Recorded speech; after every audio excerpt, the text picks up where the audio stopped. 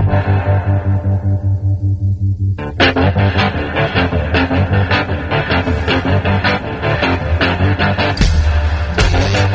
listening to Cannabis Health Radio. Here are your hosts, Ian Jessup and Corey Yelland.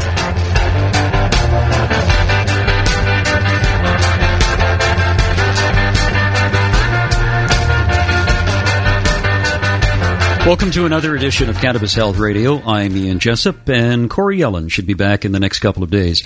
Today we're going to be talking to a medical doctor who actually is supportive in the use of medical cannabis. Dr. Dave Hepburn is best known for his humorous syndicated radio program Wisecracks, and has been seen on Oprah Winfrey Network Canada. He's an award-winning columnist to more than 100 newspapers across the U.S. and Canada.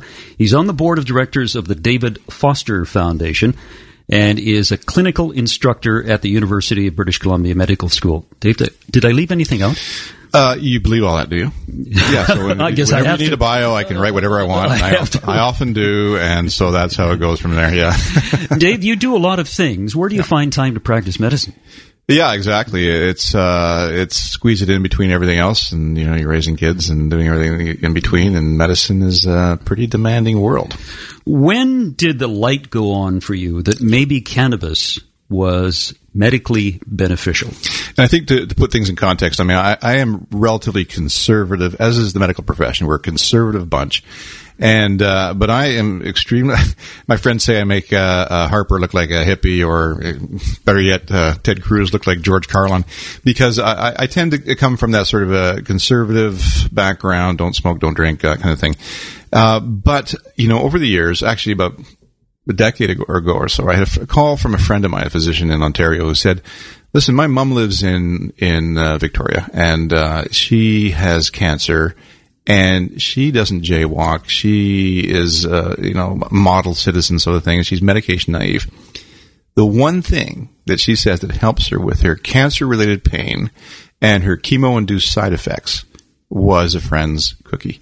And so would I help her out because her own physician wasn't going to help her make it legal for her to, access medical cannabis here in Canada? And I said, I used the excuses that physicians use. Typically was, I don't know enough about it. I don't want to do the paperwork. I haven't seen the studies, all the usual things that we say. But what I really meant was, I eschew this whole sort of stoner culture. It's not what I'm used to doing. But he convinced me by saying, only a fool and a dead man never change their minds. And if the worst side effect of something like this is that she's happy, is that a bad thing to be sick and be happy about it? And again, he emphasized that she doesn't, she's not she's an octogenarian. She's typically, toes the line for everything, but this was the thing that worked for her. So I agreed, and I've come to, over the years, to see more and more people who have no secondary gain, no other reason to want to go recreational, and they say to me, doctor, I don't want to get high, I want to get help. And I know that this works. I have either tried it or read about it. And so, you can't be so close-minded and narrow-minded thinking that you can't learn more about other things from patients. And I've always been that way. And so I began to investigate more and more. And not unlike Sanjay Gupta, who, he wrote an article. People don't know that he wrote an article for Time magazine in 2009 entitled Why I Vote No on Pot, where he went on to explain why marijuana was medicine. And then, of course, within a year, he delved into it and made that remarkable apology that physicians are not well known for making, and saying, look, I apologize. His quote was something like, for 70 years, we have been systematically misled in this country, and I apologize for my role in that.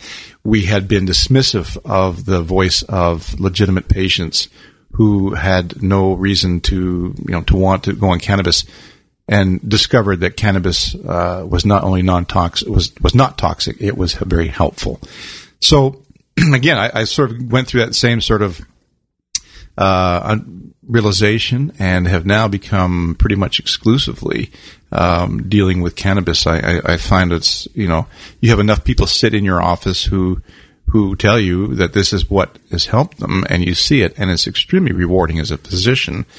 And it allows us to get away from some of the other medications that are so particularly opiates that are so detrimental, and 40 people a day are dying in North America of opiates. Do you see the Sanjay Gupta apology as really a turning point in people's understanding of medicinal marijuana?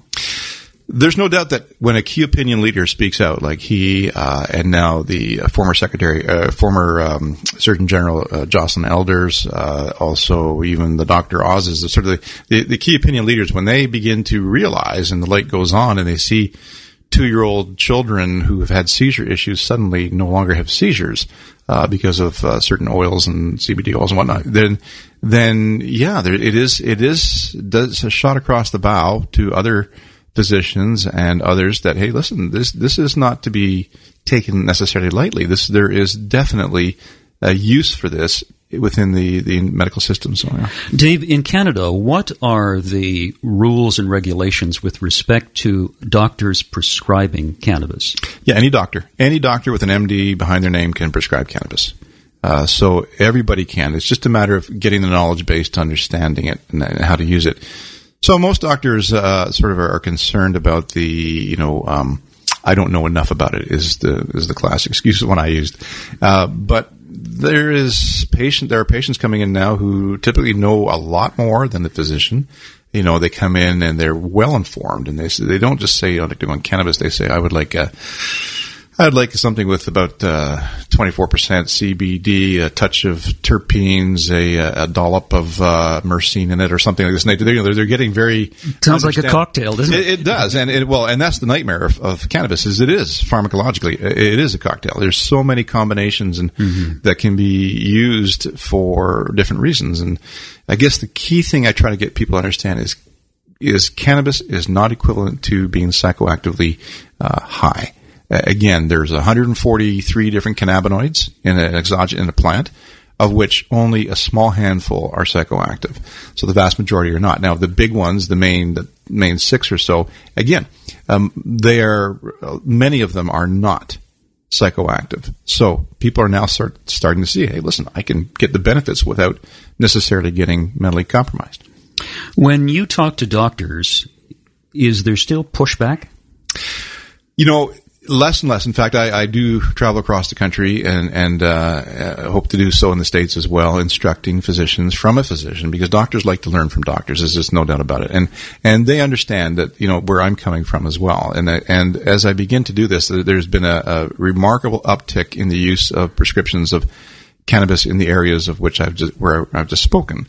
And because I know what their questions are. I know what their concerns are, and I address those right off the hop and begin, no pun intended that, but I address that right off the myrcene. So I say that to them because I want them to be able to realize that this is not an infomercial. This is me in your position. I was doing what you did for 30 years, and I understand what your reticence is or where it is. And the questions are predictable now. And so I'm able to address those right up front. And yeah, there's been a nice tipping point now where physicians are more and more. There are more physicians prescribing, and there are more prescriptions per physician than ever before. And that is moving rapidly. What are some of the concerns that they raise with you? There's the cultural concern. There's the bias that exists with everyone that, hey, listen, this is a substance that is used in the hippie generation and things, and the experts in the world are people who live on small little islands, and their names are Cosmos Carl, and they're prescribing Super Silver Haze, Alaska Thunderscrew, or something. Not very clinical. So there's that lack of clinical aspect of it. So that is one. There's the lack of studies. But of course, that's all been part and parcel of the fact that it has been prohibited substance and scheduled in substance in the States for so many years. So I have to explain that this is why it is. But that being said, there are many, many studies now that are happening annually, every year. And many of them are preclinical, observational, experimental. They may be animal studies. They may be tissue culture. They may be bench to bedside translational studies. But we're getting more into the clinical studies, and it is showing some real good benefits. So it's nice to be able to sort of discuss those. Other concerns that they have include the smoking aspect of it. They feel before the oils were made available here in Canada, they felt that smoking wasn't the best sort of delivery mechanism. And so I address those. I address some of the concerns of the potential for diversion or secondary gain, selling it to other people, that people get a prescription for it and turn around and sell it, or that they're just using it, they're just trying to scam the doctor, being, they say they're sick and stressed out when really they're just trying to get some medically approved cannabis. When cannabis is approved by the federal government in May of next year, which it says it will be, how do you think the medical profession will gravitate towards it?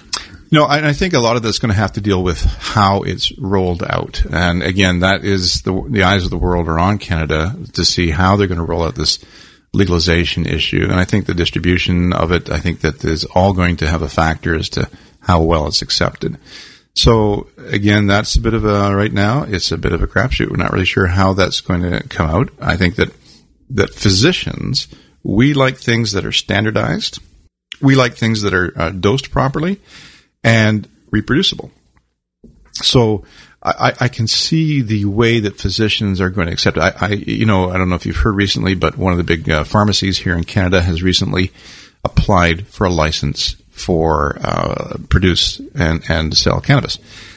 That is very telling, as the fact that I see it being rolled out medically, in that LPs will be supplying the pharmacies, who in turn will be providing cannabis, I suspect mostly in the encapsulated oil forms as opposed to the smokable forms. And that physicians are familiar with capsules, pharmacists are familiar with capsules, and your average 75-year-old Mrs. Bloggins is familiar with a capsule. So that suddenly, pills are good. Pills are, gluten-frey. People love pills. Yeah. So they identify with that. And it is regulated dosage.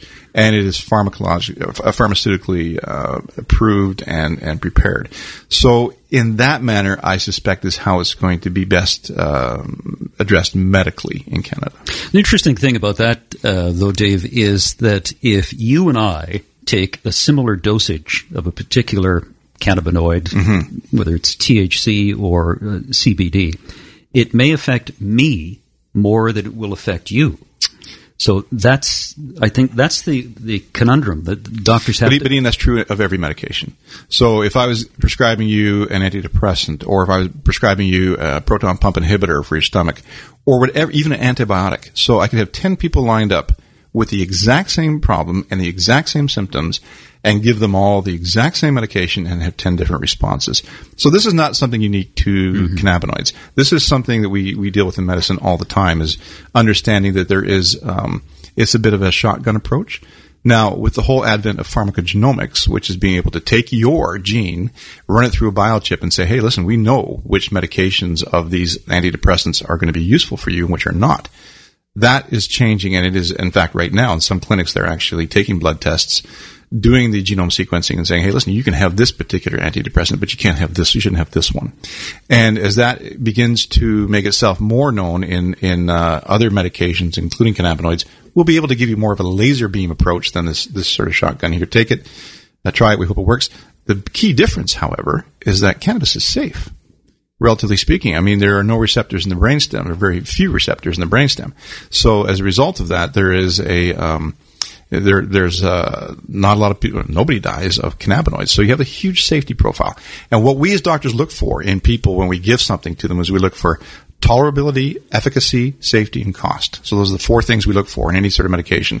Well, how does the patient tolerate it? How does it work? Is it efficacious? Is it safe? And is it going to bankrupt them? So these are all sort of the factors we look at. And we begin here with cannabis with a safety profile that is massive. So we know it's safe in many ways. So whereas opiates, again, when you have 40 people dying a day in North America from opiates, again, many of them not abusing them, just unfortunately, there are a lot of brainstem receptors. We did an interview with Bob Melamed about a month ago, and he was telling the story of a friend of his who had AIDS and stopped taking his CBD THC combination. Right. And Bob hadn't seen him for a while, and he saw him, and he didn't look very well. And Bob says, you got to get back on your high THC. So he did. He took 50 grams at one time. 50 grams, 50. And so I said to Bob, what happened to him? He said, well, he slept a lot. Yeah, no, yeah, that's and you're right. That's an extreme case. Well, and here is why it is pharmacologically a bit of a nightmare, is because there are so many different types of cannabinoids, and you mentioned THC and CBD, but there are many others. Mm-hmm. There's the whole propyl groups, which are called the varins, and I think that there's a tremendous role for varins in the future here, with things like CBDVs and THCVs and stuff like that. There are, again, many other terpenes, as you're aware of, and again, their combination and their standalone pharmacological properties are fascinating and are continually being explored. And this is the other message I always give to people. When I'm speaking to audiences, I ask them, how many of you in this audience, and this could be an audience of physicians or otherwise, how many of you, by show of hands, currently have cannabis running in your bloodstream? And be honest. Okay. And you might see out of 100, you might see out of 100, maybe one or two hands go up and then I'll say, no, in fact, you all have cannabis running in your bloodstream. And then I go on to discuss the endocannabinoid system, and that we all make our own cannabis, our endogenous cannabinoids, our anandamide, 2-AG, now AEA, and PA, several others. And I then explain how this works in our body. And the whole idea of cannabinoid medicine, or cannabis medicine, being able to harness our endocannabinoid system. How do we best harness this? How do we best look at the whole system that we have naturally and play off of that to help in certain conditions? Because there is what's called an endocannabinoid deficiency suspected in postulated in a lot of conditions, ranging from fibromyalgia to some types of migraines to other conditions, irritable bowel syndromes. And we know that we either don't make enough endocannabinoid, or we don't have enough receptors for it, or that the enzymes that break them down are dysfunctional. And that's true of a lot of systems. For example, other neurotransmitters that are not even as numerous as the endocannabinoids, things like Parkinson's, it's a deficiency of dopamine. Some depressions are a deficiency of serotonin. Dementias, some are a deficiency of acetylcholine. So we know that deficiencies of certain neurotransmitters that we make lead to medical conditions. So again, endocannabinoids are one of the largest systems we have in our body. So it's very easy to have deficiencies there. And we can see by the response that people have by replacing and harnessing our natural cannabis that we produce, we see the benefits. 30 years ago, when you were in medical school, did you think you'd be doing this? No, 30 years ago when I was in medical school. No, I didn't. I would never have guessed this. Again, this is, one of life's journeys, isn't it? Yeah. I was just trying to stay ahead of my parole officer in medical school. and you're right. It's not it's something I ever saw myself doing, but I now come from a place when I speak to others where, in fact, I am much less liberal than they are. And so I speak from a place of, hey, listen, this stuff works. It reminds me of this 91-year-old patient I had who came in, and she had been, she was like a very common situation. She was waiting for a new knee. And, as such, she was in a lot of pain. She was on a fentanyl patch and breakthrough morphine for pain. And so she came in and we talked about going on cannabinoids, and she was like many are, well, I don't really believe in that. I don't really, reticent to try it. But I was able to, suggest her and convince her that she should try it. Well, she came in a month later, and 91 years of age, again, relatively naive with cannabis for sure, and said to me as she sat there, she looked at me and she said, I have my cane here, but I feel like I don't even need it. Need it. I know my knee is a problem, but I don't really think it is a problem. Doesn't feel like a problem anymore. I have stopped taking all breakthrough morphine. I haven't taken any since I started the cannabinoids, and I want off these fentanyl patches now. So she has nothing to gain, and she stands up and she looks at me right in the eye. She points her finger at me. She says, "Dr. Hepburn, this stuff really works." So again, that underscores the fact these are people who don't even think it's going to work, or who have no previous biases towards it working. If anything, their biases are otherwise. and realizing that this is useful. And I could tell you case after case like that. Yeah, I was talking to one of the owners of a dispensary downtown, and I asked him about some specific cases. And he said a 93-year-old woman came in and said she needed help because she hasn't slept for 7 years since her husband died. Mm-hmm. And so they managed to get her some product, and she came in the next day and she said, "Thank you very much. I slept last night for the first time in 7 years." Yeah. And it's amazing. And that also, to me, underscores a great demographic for the use of medical cannabis, and that is in a population of seniors who are currently the sort of more progressive, demographic for starting medical cannabis. And, some research out of Israel has been fascinating for its benefits in senior facilities, where not only did they find that by using cannabis in senior facilities in Israel, they had patients who were sleeping better, they had less restlessness, they had less tremor, they had less pain, they were better appetites. The list went on of the multiple benefits in a senior facility for the use of cannabinoids, so much so that it has now been recommended to be used in all senior facilities in Israel. Again, we're seeing that population sleeping better. It's funny. Someone told me, "Hey, listen, after our bridge club, finishes a bridge, we break out the brownies and we all sleep like babies that night." That sort of thing. And you see that and you hear that quite a bit. And again, it's a demographic where sleep is, of all the reasons people take medical cannabis for, all the particular sort of disease illness process, the three symptoms that are best addressed are insomnia, pain, and anxiety, the evil triad. Give me some further examples of people who have come to you and you've recommended medical cannabis, mm-hmm. and they've used it and it has helped them. Well, yeah, and in ways sometimes that you don't always anticipate. For example, MS, as you're probably aware, there's tribal knowledge amongst MS patients that this is a very useful thing for one of the big enemies of MS patients is something called glutamate, and we know that the effects of cannabinoids on the glutamate receptors is as a dampener, as a governor, as a retrograde inhibitor makes a huge benefit. But I had this patient come in with MS, and so began her on it, and she was having quite a bit of pain in her leg, and she came in later and said, I said, "So how are things?" I said, "Well, the pain in my leg is so much better. I'm sleeping well." And then she said, "And then my stomach pain is gone." And I said, "Well, stomach pain, I'm really not, what's that about?" And it turned out that the medications that she had been taking for her symptoms, in fact, she no longer had to take. And it had been causing her stomach issues. And so you see this sort of almost a cascade effect in ways that you don't anticipate. But again, I've seen patients who've, had an art gallery, several of them apparently, and she was an artist again, in her 60s, I believe.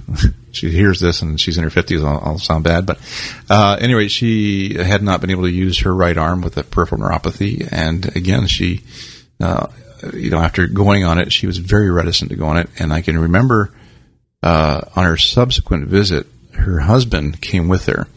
And my medical office assistant, my secretary, said, "Well, Mrs. So-and-so is here, but her husband would like to speak to you first, and he's a lawyer." I'm thinking, "Oh, great."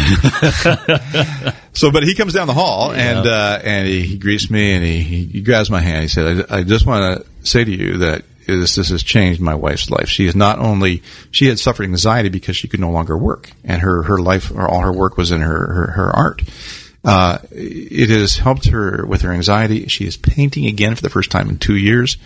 And I just want to thank you for your compassion and your courage. And I'll never forget that, because it was, because you thought you were going to court. Well, you never like to hear lawyers come stomping down the hall for any reason. That's right. But, it is, so again, there's been, for me, and I try and tell physicians this, it is actually very rewarding for you as a doctor to see people improve dramatically on cannabis, and you have something safe, and you're not concerned about phone calls and from the coroner's office that so-and-so has died of opiate overdose, that sort of thing, as a result. So I think that there's, again, for physicians, it is as rewarding as it is for patients, I find.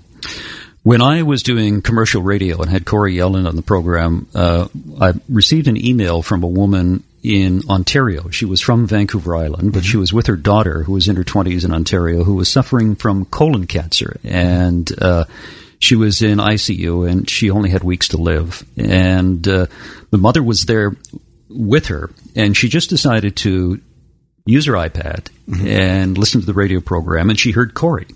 So she got in touch with Corey, and Corey advised her about, although we're not medical professionals, advised her about the use of cannabis oil. And the woman wrote back about a month and a half later, said, "Thank you, thank you, thank you. My daughter is alive today because of you, and she is going to be fine. It still will be a struggle." But those sorts of things really, I guess, inspire you and make you feel good that you've had an impact, a positive impact on someone's life. And do you find that is happening more because of the use of cannabis, or is there a balance between pharmaceuticals and cannabis? And I think that this is where we have to be a little careful, because there are anecdote after anecdotes. And this is how the medicalization of marijuana has been sort of driven, is by anecdotes. But anecdotes do not make for good science. These are not studies.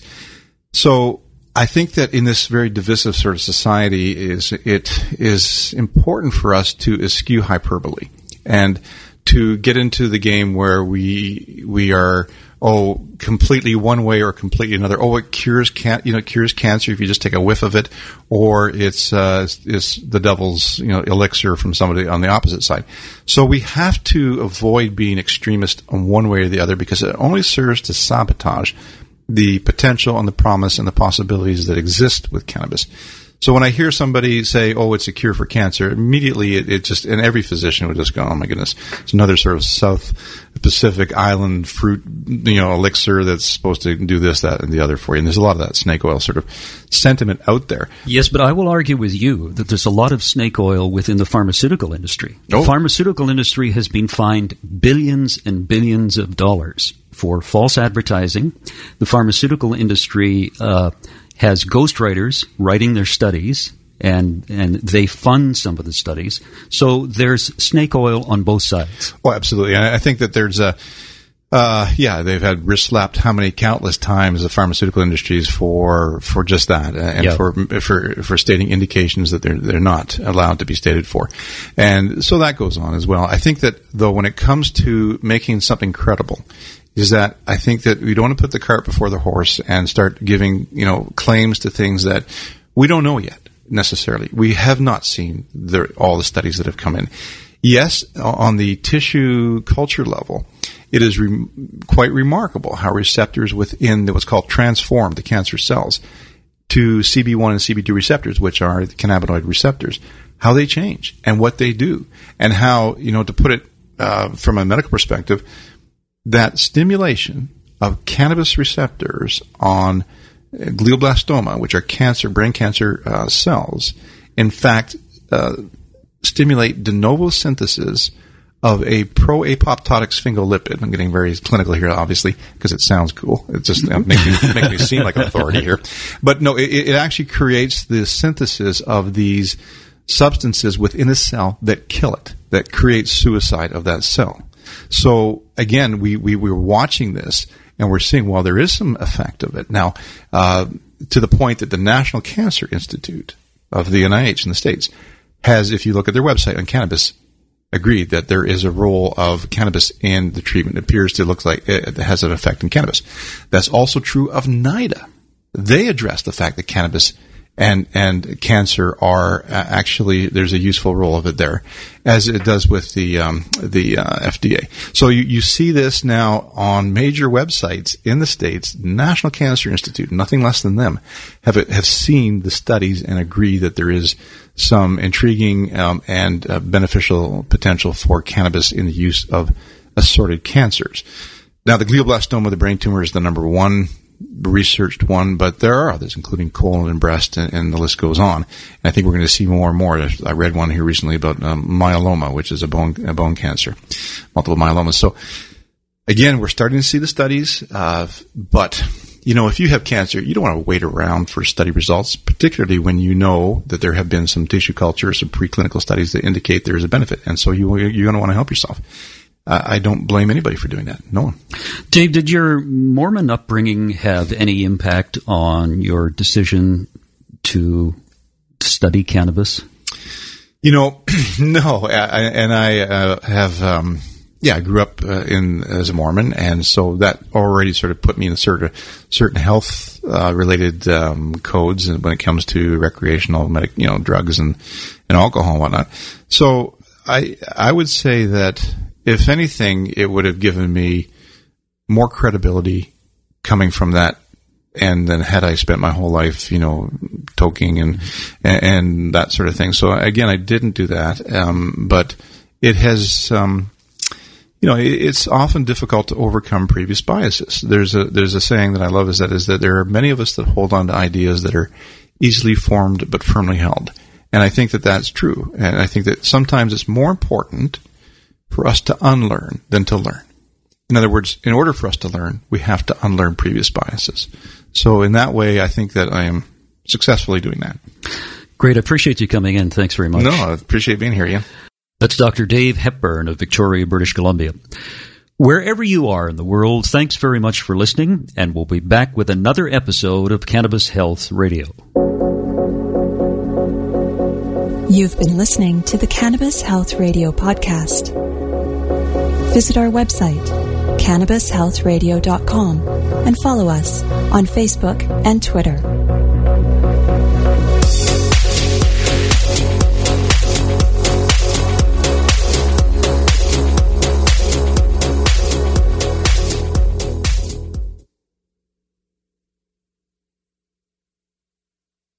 Thanks for listening to today's show. To check out more great cannabis podcasts, go to podconnects.com. Here's a preview of one of our other shows.